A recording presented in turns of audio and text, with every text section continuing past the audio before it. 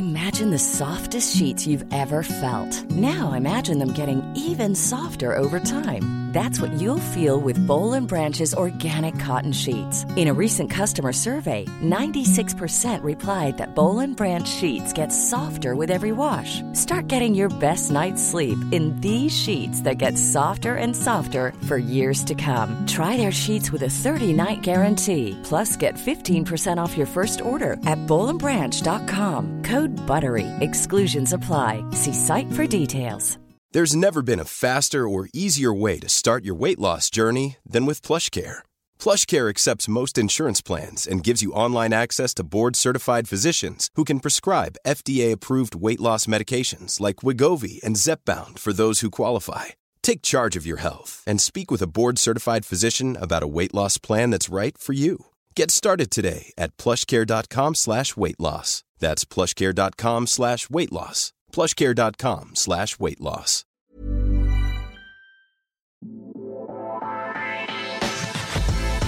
You're listening to Work Thrive, a podcast for entrepreneurial women redefining the meaning of work.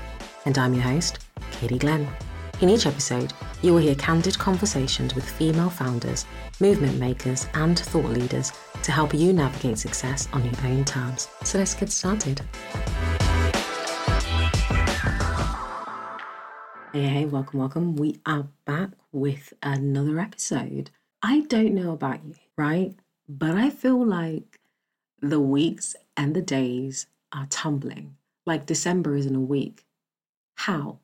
How sway? Like, how is that, But I really hope that you're all staying safe and sane and getting through this second lockdown. Today in the guest chair, we have Fiona Grayson, founder of She Can, She Did, UK's first and only benefits programme for all female business owners in the UK. In 2017, Fiona left her full-time job with an idea to share the stories behind women-owned businesses. Fed up of the glamorised versions often shared, Fiona was on a mission to share the real behind the scenes of the journey, from blogging their stories to podcasting to gathering hundreds of women from across the UK through her midweek Mingle event series. Fiona found a sweet spot in supporting and spotlighting the stories of these women-owned businesses. And then the idea kept coming up. Women were experiencing the same things. Female entrepreneurs aren't rewarded and supported enough. And so, Fiona set out to create the UK's first benefits programme for women business owners. In this episode, we talk all about the journey, the sacrifices she's had to make, and how she's navigated being a business owner in the middle of a pandemic. I hope you enjoy this one. So walk me through the journey of She Can, She Did. So you started it in 2017. Walk me through what inspired you to start it and continuing it 3 years down the line. Sure. So essentially, I was in a corporate job that I was really proud of. Straight out of uni, I worked for a publishing house in the city as a financial conference producer. Got promoted twice when I was there in quite a short space of time, so your money goes up, etc., etc. And that job on paper flew me around the world. It paid me really well for my age. All expenses paid, trips, a lot of responsibility from day one. Like the second day of my job when I was 21, my boss said, "We want to launch a cybersecurity conference in New York, off you go." And my role was basically to research the market, find out what the core challenges were. So I'd go off to Canary Wharf, I'd be sat down with a C-level suite at the banks and just ask them, what challenges are you facing, etc., etc.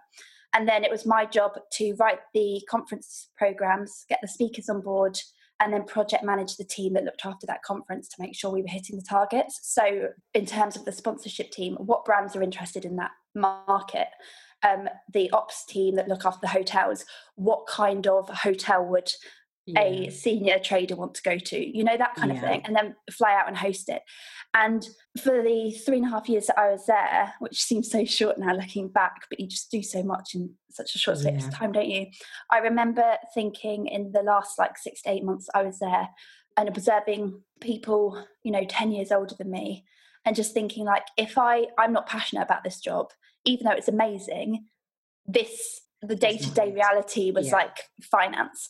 And it was a case of, if I don't walk away from this now, the pay is going to get too good to walk away from. Like, when do you walk away? Because suddenly that safety blanket becomes like too tempting, right? Too tempting. You can't walk away from it at that point, can you?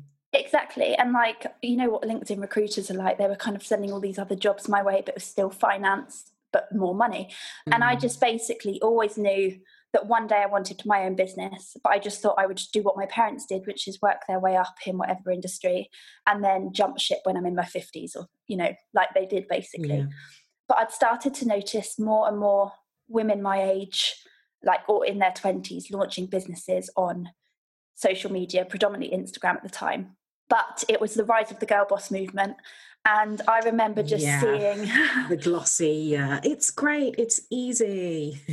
Power suits, a lot of selfies, a lot of, you know, just like coffees for lunch, a lot of 6-figure salary months, all of that. And just thinking like, it's not that easy. Like my parents walked away from their careers when I was 10. So my teenage years were basically spent in a household where I really saw what went on behind the scenes to launch a small business. They both have small businesses. Dad's retired now. But, you know, things like we didn't go on holidays because the money wasn't there. If they were poorly, the money dipped that month. And it's just like those sacrifices, and none of that comes through. And don't get me wrong, it comes with so much. They were happier than ever.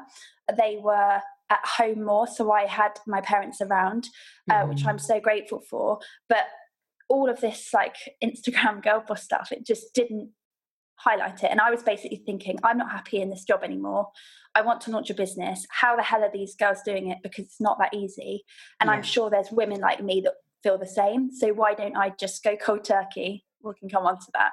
But treat this like a project, reach out to these women and see if they'll be willing to sit down with me and just have a big old chat and like say it how it is and tell me everything. I'll then share it for women like me that want to launch a business but want to know exactly how.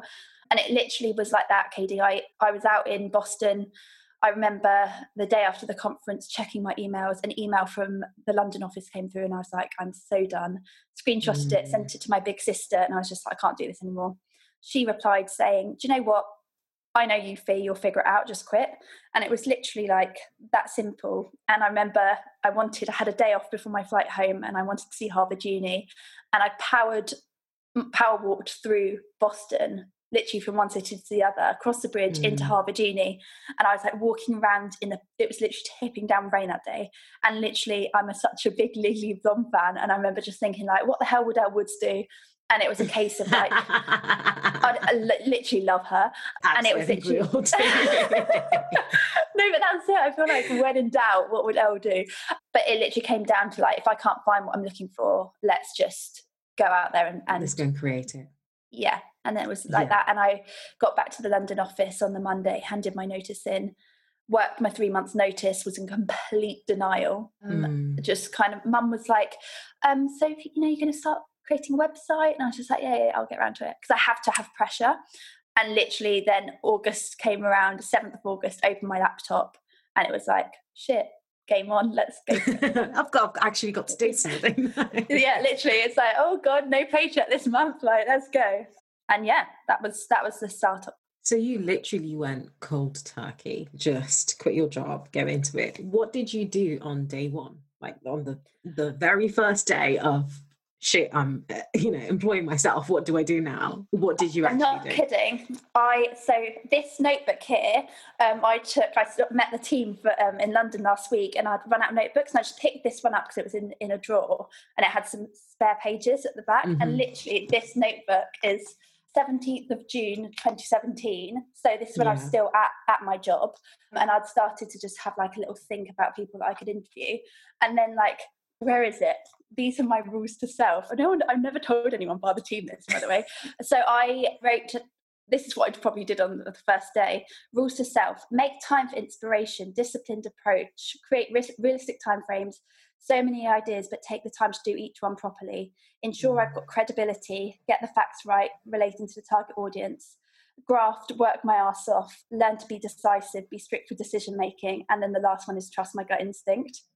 And literally, I think it was a lot of that. And then it was reaching out to women that I'd found in articles. So there was a particular article in Elle that was 23 women under the age of 30 bossing life. And I reached out to those women and just said, like, do you fancy, because I did not have a network then. She did had no followers, nothing. Yeah. And I remember just reaching out to them and sending them an email, explaining the premise behind She Can She Did, i.e. it's here to share the honest realities. And I said, I remember saying, I know I've got nothing to show for myself right now, but this is what I did in my previous career, etc. I promise I'll take this seriously. And thankfully, pretty much all of them, bar a few, you always remember the ones that like support you. You always remember the ones that say no. Like, I'm going to show you though. Yeah. That's it. Ironically, one of the PR teams for one of the women I reached out last year, and I was like, anyway. But yeah, they said yes, and it was literally like that. So I think about the first 2 weeks were creating the website, writing the about, and it's literally a WordPress website. I made a logo in Paint that was really funny. Remember those? That's it. And then about end of August, I had my first interview, and it was in a Prosecco van, a horse carriage 10 Prosecco van, locally at a local fair. And it was tipping down with rain. It was supposed to be the Classics concert in Milton Keynes. And Siobhan, the founder, had converted this horse truck, and we sat in this little truck turned Prosecco van with a glass of Prosecco, my mic on this tripod, my camera on the tripod, my phone, I used to record them on my phone in the middle of us, huddled over. And then literally halfway through that interview, the organisers, because it was tipping it down like thunder lightning outside, no one had arrived yet. And then halfway through the interview, the event organisers came and they were like, I'm really sorry, we're cancelling the weather's too bad, like the show's off. And literally that to me was like, welcome to running a business, because Siobhan had paid to be there, had like got all the stock ready, was ready to go, and then it was over. And it's sort of like, there we go, this is the reality. So that's how it started. I'm rambling, Katie. Honestly, you have to shut me up. Fine. Like, no. I will not at all. Because the reality is, we have to be incredibly honest about what the process really is like. And you shared something on Instagram this week, and we'll go into that as well, about the difficulties and the reality of what being an entrepreneur is like. How did you then go from passion project to having this profitable business? Because I'm trying to understand, how did you monetize it? Or where did you think, okay, I'm going to monetize this now? What was that process like? So I always say it was like a project at the beginning because it wasn't making money. But what was very clear to me on day one is that I trust myself to find a way to make this work. And I care about this. And like, you're putting your pride on the line. And I wouldn't have done it if I didn't care. And so for 10 months, I earned absolutely nothing. And I'll be completely honest, my savings ran out in about the Christmas time. And I've got a mortgage. It's a Milton Keynes mortgage. It's nothing on a London mortgage. It's not London, but it's no. It's still bills to pay. Yeah. And my sister picked up my mortgage for 5 months, and I didn't take anything. So in terms of my lifestyle, literally changed overnight when I launched She Can She Did, and still to this day, like it's the hardest part about this job, 100%, because of the going from a really decent salary and overnight you just stop. I used to take the girls out for dinner, and at Christmas time I'd take us all out to the theatre, and like just things like that. I just had the money to be able to do it. And shopping doesn't bother me, like I can give that up, but it's things like going to get a coffee is it's expensive to me now. All of that, and you just pull back on it. So how did I monetize it? So basically it was very clear, if you stay consistent, you build a network. And I was very fortunate in the fact that because these interviews, I used to type them up, which took about 7-8 hours each, and type them up, and I used to share 2 at the beginning each week, so Wednesday night and Sunday night. And I was working like literally, it was travel around the UK, wherever it was, interview, type up, post, interview, type, post, and it was literally 7 days a week. And I did that for 4 months, which doesn't sound long, but I remember my family just being like, you cannot keep doing this because that's not sustainable. And then I decided to bring my events background in. So in the January of 2018, so I started in the August year before, I went off and pitched to the likes of HSBC and big corporates about this big She Can, She Did live conference in the style of the old. I love it. Yeah. Honestly, I look back and I'm like, Christ. And I remember this is how basic it was. I had my little paint logo. I made a Word document thing. I stapled it together and I put it in a plastic wallet. And that's what I went to take to HSBC. Like, you look at yourself now and think, really? Honestly, it's who so are embarrassing. you and what are you thinking? So embarrassing. The thing is, you got to start somewhere though, and it's like, I'm so proud of it, but like, it's just so funny because I genuinely believed in it so much, and I was like, they'll take a chance on this. They really will. Like, I know what I'm doing. They'll take. But I remember getting the train up to Birmingham and being like, Christ, this is expensive, but you don't say no to a meeting with, the partnerships director at HSBC. And she sat me down and she said, love the idea, how many events have you done so far? And I said, oh no, this will be the first one. And she literally said to me, she was like, Fee, you need to prove that you can get one bum on a seat first, let alone 200, especially if we're going to give you that much money. So it's a no for now, but let's keep in touch. And it was one of those meetings where you just felt like a massive slap in the face. But even on the train home, in fact, I got the train from Birmingham into London because I was helping out at another event to just like network, and then London back to Milton Keynes that evening. And I remember just getting home absolutely knackered. But then the next day it was like, okay, she's got a point. And I sat down with my best friend from uni and we literally were like, how can we get this thing off the ground without money? And I just thankfully had interviewed someone that I'm still really good friends with now. She introduced me to a venue company that ended up giving a venue to me for free because they believed in what I was doing. And then literally everything came from Value Exchanges for the first midweek mingle. And I put it on sale and it sold out in 48 hours. And that was the first one in London. And everything was done on Value Exchanges. So I interviewed the videographer to get a video. I interviewed the photographer to get the photos. And the goodie bags, like, thankfully believed in it, all those brands. Same with the gin company. We had, 80, I think it was 80 for the first event, 80 women in the room between a certain demographic. Obviously a gin and beauty company is going to be interested in that. And then that's how it started. And then after 3 sold out London midweek mingles, that's when Xero came on board. But I had to have 3 under my belt before the sponsorship came. And you kind of you have to prove yourself, don't you? And I think a lot of the times because in our naivety we're just thinking, they're going to go for this. This is an obviously great idea. Who wouldn't? Literally that. but then you realize, for a lot of business, it's about numbers. And when we just start, we just think, it's a great idea. But for them, it's about, okay, what's the execution? And what does that report look like, Yeah, massively. That's it. Literally exactly that. And then I moved over from the written interviews. So the Xero sponsorship allowed me to take it around the UK on a roadshow, the mingles that is, because I was so adamant I didn't want it to just be London-centric. And then in January of 2019, I finally switched over from typing the interviews up, but that was consistent for 18 months each week. And then launched the She Can, She Did podcast, which Xero sponsored that. Now that's sponsored by Tide. But literally, I mean, when you say sponsorship, it's like people just think you've made it because you're sponsored. And it's like, no. Well, people don't understand how it works, don't they? And so I think the first thing you said was, one, the sponsorship element, and we'll get into that in a minute. But you mentioned that you didn't want it to be mostly just this thing that served London. And I think for me, I live in Birmingham, so, I'm not in the London crew. And a lot of the times when you build businesses outside of the capital, it can feel like, what are you doing? You probably need to move to London for you to be able to scale this. How did you navigate that? Because I know for me, it can be quite difficult.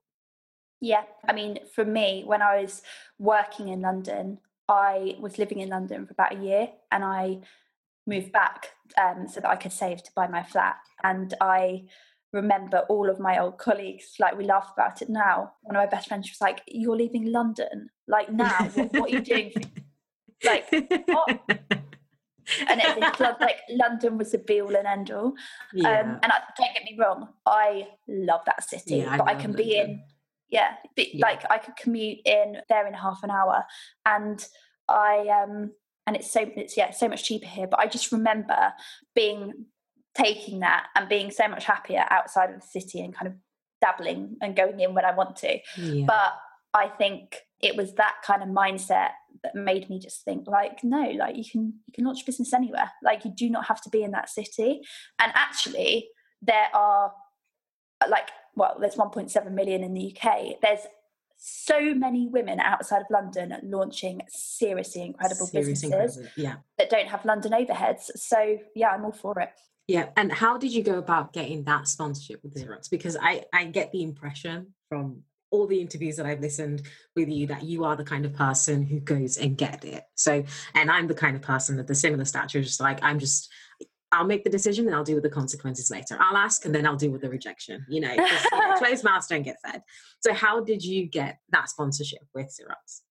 Yes, so LinkedIn is a godsend in my opinion. So I just did I went on a big stalking spree, found out who the heads of marketing were at different companies. I tried to connect with them. Some accepted my LinkedIn request, some didn't. And then from there, moved over to email and just made it very clear what She Can She Did stands for, who the demographic is, what I'm asking from them, what they get from She Can She Did in return. And it was that simple. And you get so many no's, you get so many unanswered emails. Yeah. But then I think it helps that Xero are based in Milton Keynes as well. And I remember he was like, let's have a phone call. And I remember saying like, I'm actually based in Milton Keynes as well. So if you're free, I can always come into the office. And he was like, great, come on in. And I had that meeting and off we went. And at that point, what were your stats like? How many like Instagram followers do you have? What were the downloads? Like, where were you at that point? No downloads. We were still on written interviews, and it was probably about 4,000. Mm-hmm. Not big at all. And I think this is the thing, and this is such an important point, Katie. Like, people think you need to have thousands of Instagram followers to run a business, and it's absolute bullshit. Like, yeah. I know so many incredible business owners. They don't need Instagram. Their audience isn't on here, and yet they're unbelievably successful. And don't get me wrong, even if you do, like She Can She Did is something that, like, yeah, social's important. But you've seen, I could be posting every day, but I'm just useless on there. I don't particularly enjoy being on there. And I just think, like, we just need to get out of this. It's so warped. And I could go off on a tangent, but like The Social Dilemma, if anyone's seen it on Netflix, just confirms everything that we've all been thinking for a while. And it's just so odd. But I think if you are purpose-driven and you are polite, and I don't mean like that in an anti-feminist way, because I think some people think there's a narrative that politeness is, we shouldn't be polite. You shouldn't be polite. Yeah. But actually, please and thank yous go such a long way nowadays. Yeah, absolutely. Thing is though, Katie, like, your message for this podcast was lovely, and like, it's like an immediate, like, of course, like, yeah, let's do it. But some messages come through, and there's and it's, I sound like my dad. I'm literally like, I'm such an old grandma. But like, just, how do you do this? What's your advice for this? Blah blah blah. Wow. Okay. I want to interview you. And it's kind of like, that's not how I operate. So going back to the original point, I think about 4,000 followers. So not big at all, but the 3 sold out events helped. And that's what they were interested in, because they wanted people in the room. And I think they just got bought into what I was trying to do with She Can She Did. Yeah, and I think I want to go back to, we can have a rant about that, because I think it's so important. Like, I get it all the time, especially when it comes to like mentorship, or someone wants to be on the podcast. It's just like, okay, I completely understand that, but there is some element, or there is some value in being approachable. There is some value in also like acknowledging that this person they don't owe you their time, especially if you're asking them to do it for free. Like, I am 100% supportive of, ask for your worth and, all that stuff. But I also do think that sometimes free doesn't necessarily mean, okay, I'm just working for the sake of it. There is networking. Sometimes you work for free because there is something that's of value, whether that's networking or experience or something like that. But I think sometimes people take that completely out of context. And there is this, especially I think within this generation, there is this level of entitlement that I'm starting a business, so you need to support me. And it's just like, oh this my is God, not how this works, you know? Yeah, absolutely. Yeah, genuinely exactly that. I think the entitlement thing is so important, and it's just, it gets my back up. Yeah, that I just don't do rudeness. Like, to me, that's an absolute no, I don't need to help you. But anyone that does it in a nice way and polite and is genuinely has manners, and there's like a level, I don't know, yeah, manners to me go such a long way. It's respect, isn't it? It's respect, because I think if you, as an entrepreneur, I think it's like, it's a test of leadership. And if you want to be taken seriously, you have to exude a level of respect for other people, the same kind of respect that you would want people to give to you as well, isn't it? And people really remember. There's that quote, isn't there, that like, you forget what people say, but you'll never forget how they make you feel. And it's so true. Yeah, that's all. Yeah, I could honestly ramble. But so in the early stages of most businesses, right, I know for me, we're at a loss. Like, let's be very, like, there is, you know, you might be making money, but it's a loss. Or to be honest with you, like you said, you haven't made anything for, was it 10 months? Like, how did you navigate those uncertainties? Like, what changes did you have to make in your life outside of just the typical lifestyle changes we think? Like, what are the changes did you have to make, and how did you adjust to not having that regular income coming in? I think it goes back to like always kind of remembering why you started it, which is a really cheesy answer, but I really trust myself to make this into the business I want it to be. And I have done since day one. It's kind of like a gut-led thing. It's a kind of, you have your dream, you have what you want to fulfill and what like mission you want to achieve or whatever it is. And like that just keeps me going. So all of those sacrifices were just a case of like, I've got to just do that if that's the end result. And it's meant working a lot harder. I've always worked hard in my life, but like, it's so different. Like the weekends, it's so about 4 months in, like I said, I dropped Sunday. So Sunday is my day off, but everything around that is just, focused on She Can, She Did. And I think it's being quite clear with the people that you love, like that mean they get it. That was kind of like an unspoken conversation. But things like, you know, I see my best friends now probably once every few weeks, and like my Sunday is reserved for, because it's that one day of just switch off. That's my day where I want to spend it with the people that I genuinely can be just 100% myself with, trust them. And because of that, your circle gets smaller. But like, it's because, you know, I've got that 1 day a week off, which is 4 a month. And then if you want to catch up with people, there's suddenly like your diary just gets full. And I'm the sort of person where I literally love my own company as well.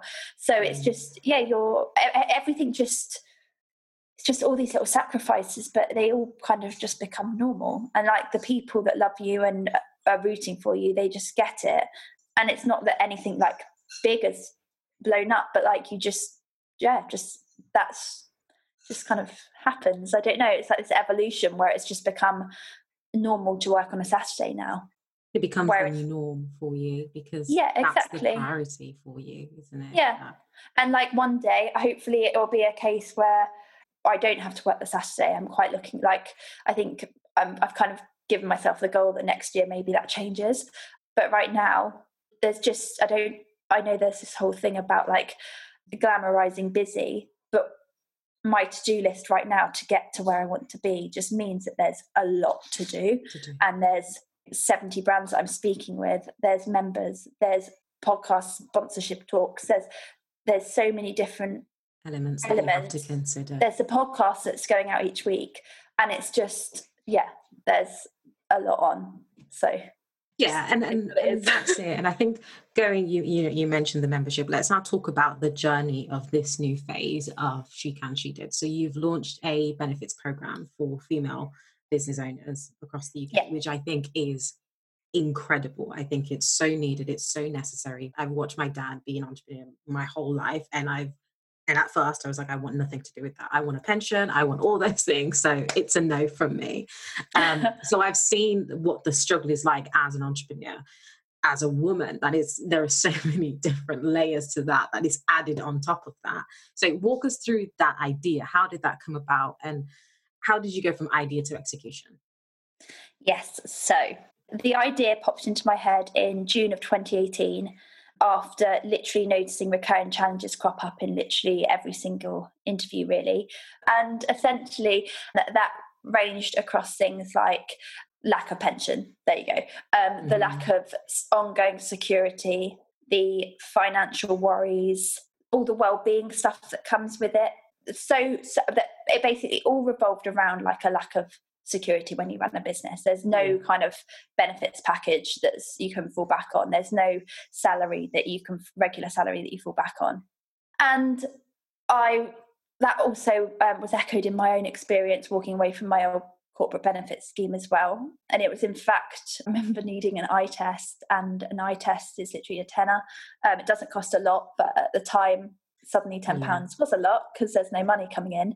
And it was literally just a kind of no-brainer. And then the minute the idea popped in there, it was like, okay, this is so needed because it doesn't exist. And you picked up on a really good point about the fact that being a business owner is tough enough, but being a female business owner, and then breaking down even just what like different types of women and the privilege I've got as a white woman, there's just so many nuances.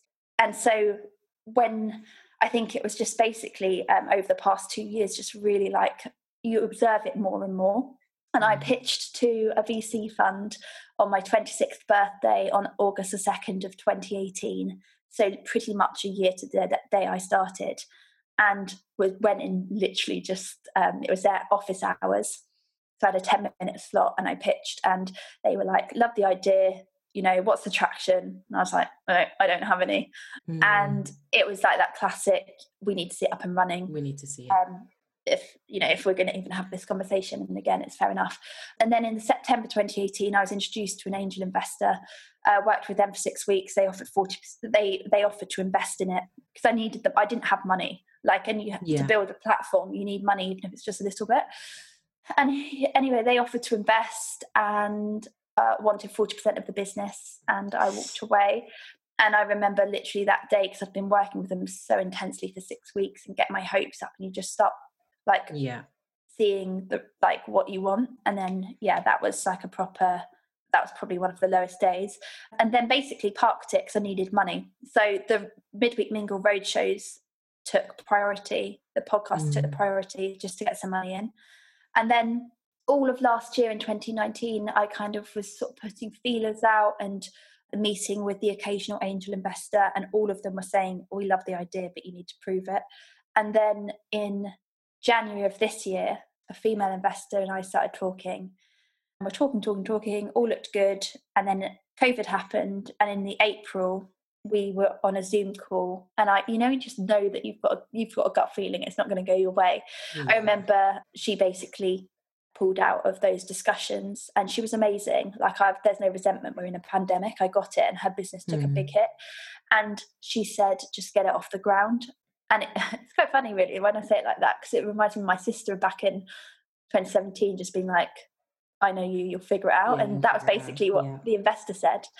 And it was literally that simple. And I had about $2,500 in my bank because had to cancel the March's Midweek Mingle Roadshow, which meant missing out on 2 sponsorship payments and also refunding 2 events worth of ticket.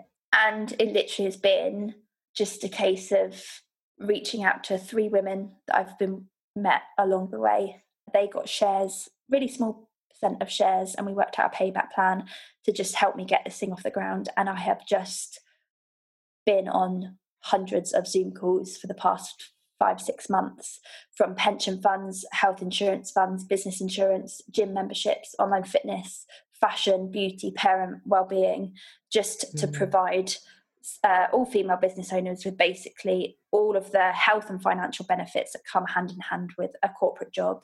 So things like your pension, health insurance, and then also a whole host of additional things that go beyond your typical benefits package, that rewarding your resilience. So just silly things like, there's Boo Avenue are on board, which are an underwear brand.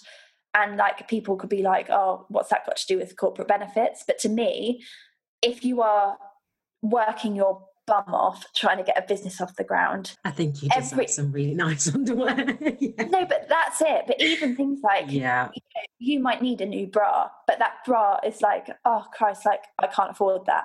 But if you like discounted offer that the members get, they've earned that discount, and that they could then feel a tiny bit less guilty for treating themselves instead of spending all their money on their business.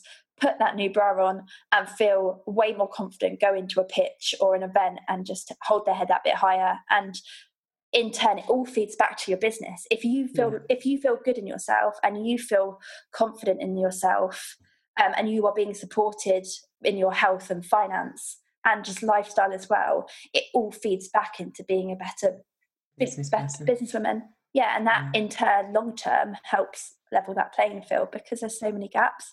But even, yesterday I was on the phone to the CEO at Vala Health who are on board, and they're now offering all members free health care with Vala Health. And it's kind of like there's tangible stuff in there as well. And it's just been honestly the hardest few months of my life. I'm so aware that 2020 has been tough for everyone though. So you kind of put it into perspective. But we finally launched and off we go, game on.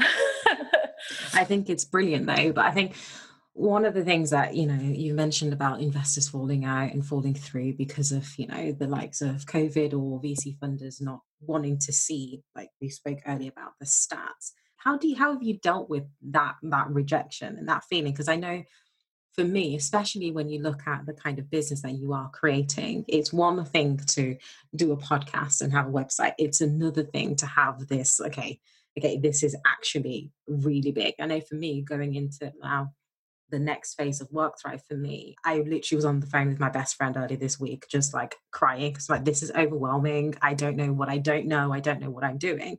How do you navigate that feeling, like that gut feeling, the knot in your stomach, but then also having to get back up after that rejection?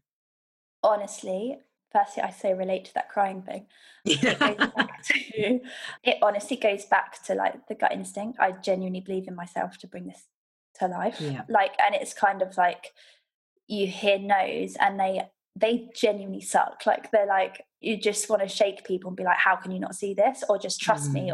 But I get it. Like, why should they trust you? You haven't got the thing to prove you haven't proven yourself enough, or whatever it is they want to see.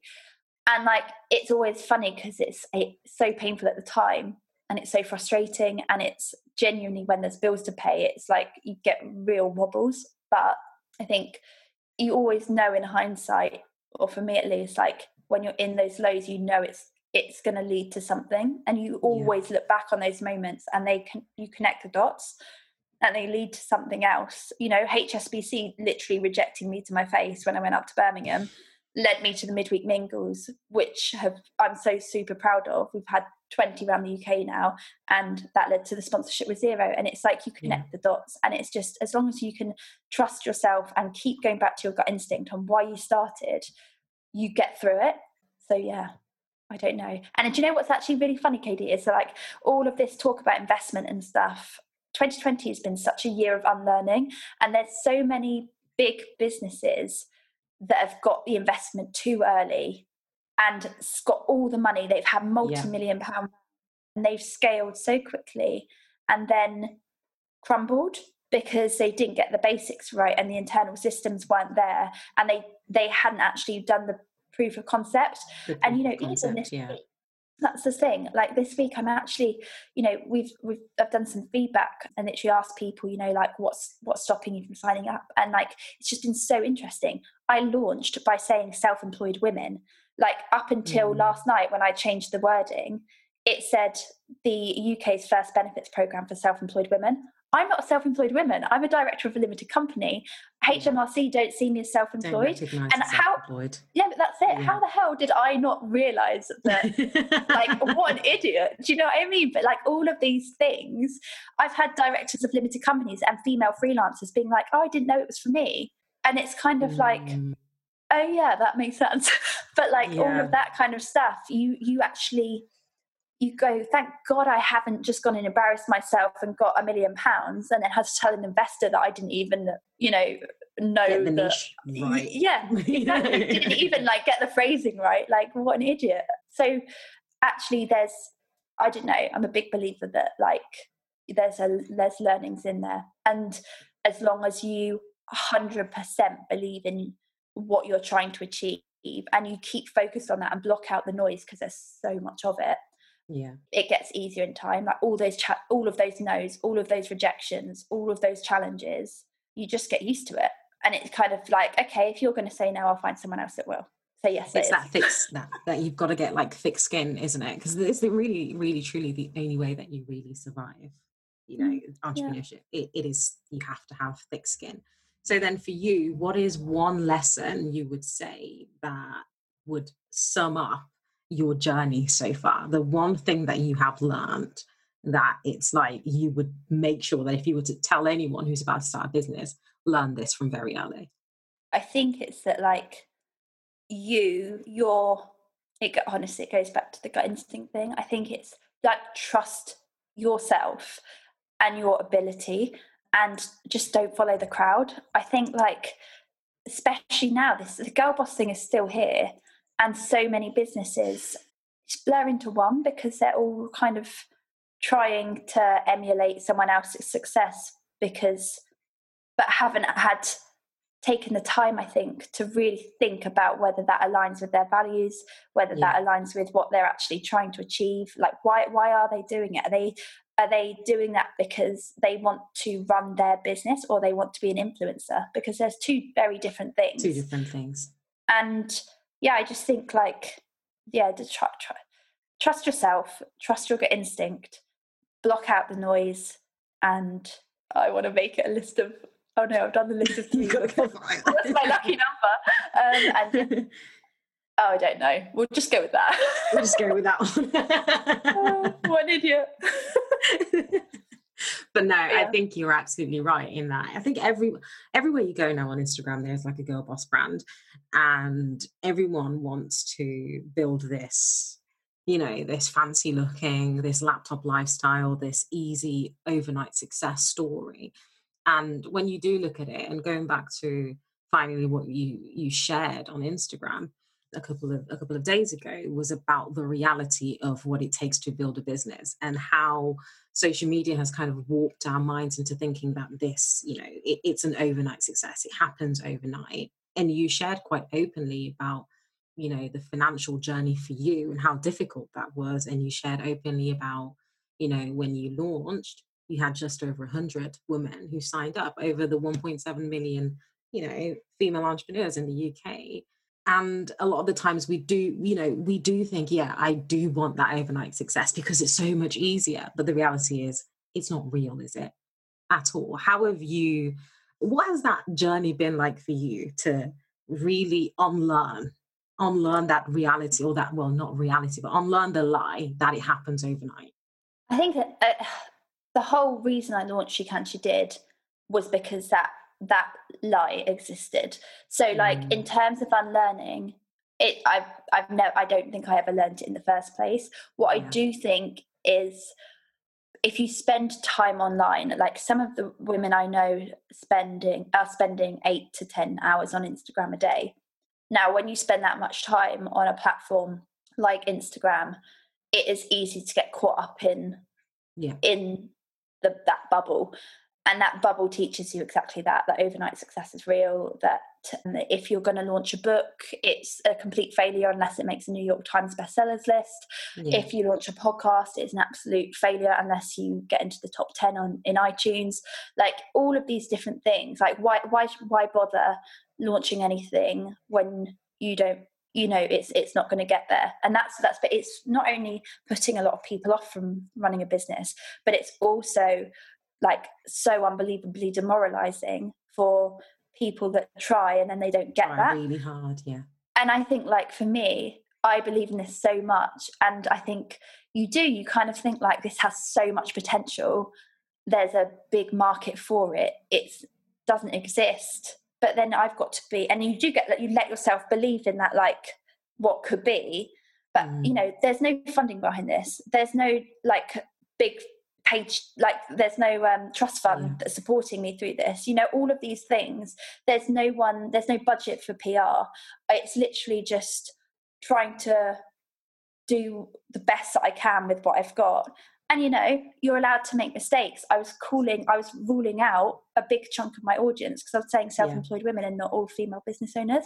You're allowed to make mistakes because that's what the whole point of a startup is. You have to start somewhere, and you have to listen and you have to tweak, and you just keep chipping away and making it better and listening again and unlearning and relearning. And that's just how it works.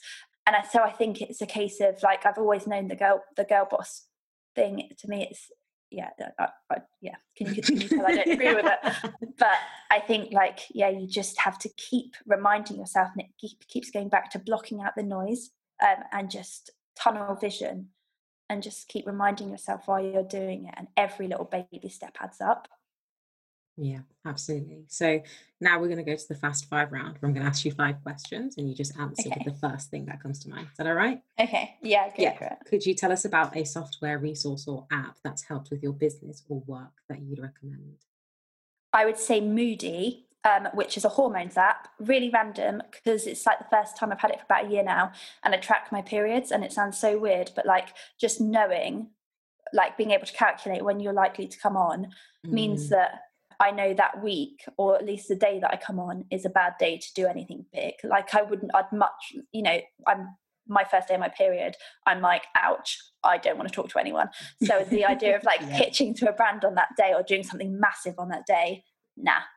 That's my answer. I'm taking that on board. A personal habit that has helped you in life and work. So getting up, working out straight away, listening to my body. So, you know, take this year, for example, I normally run most mornings. This year I was running with my sister, and literally just my brain was just so full of work and just didn't have the energy to run. So instead of like pushing myself through that, I switch over to yoga, Pilates. Sometimes I do HIIT workouts, but I haven't run in about 4 months, and that's not like me at all. But I trust myself that I'll get back to it. But right now, don't have the energy, don't want to push my body through that. Yeah, that's brilliant. That's amazing. A book, podcast or event that's helped you significantly in the past year. You can't say you get 2 days. A book called To Obama, with love, hate, joy and despair. And I don't read any real business books, probably should, but don't. But I do read books about people that I admire. And that To Obama one is basically all the letters he received during his presidency, the good, really evil, challenging, people that didn't agree with anything that he was doing, and his responses and how he responded, and the thought process, because he responded to 10 a day the whole time through his presidency. And it was just it's just so inspiring that firstly he took the time to, given how much was on his plate as president, it just puts into perspective that if Obama can find the time to give feedback, he's not too busy, he's not too entitled to, he doesn't have that ego to not give back. But also how he responded to criticism, and to really rude letters and things, and how he wasn't afraid to call them out on it, to stand up for himself, but in a really polite, really smart way. And it was a case of I just love that book. It's just a constant reminder, I think. Brilliant. What's one lesson you have learned in the past year that's helped with your professional or personal development? Manage expectations, and just remember, like the tortoise theory, hare and the tortoise won in the end. Slow and steady, it's not glamorous, but just sticking to really just not compromising on what you stand for. No quick wins. They always end up biting you in the bum. So yeah, I don't think that's quite a lot in there, but I hope there's an answer in there somewhere. And finally, what's a word of advice you'd share with women who are redefining their own meaning of work? Don't follow the crowd. Thanks for listening to Work Thrive, the podcast. If you like this episode, don't forget to rate, review and subscribe on Apple Podcasts, as it allows other entrepreneurial women like yourselves to find the show. Speak soon.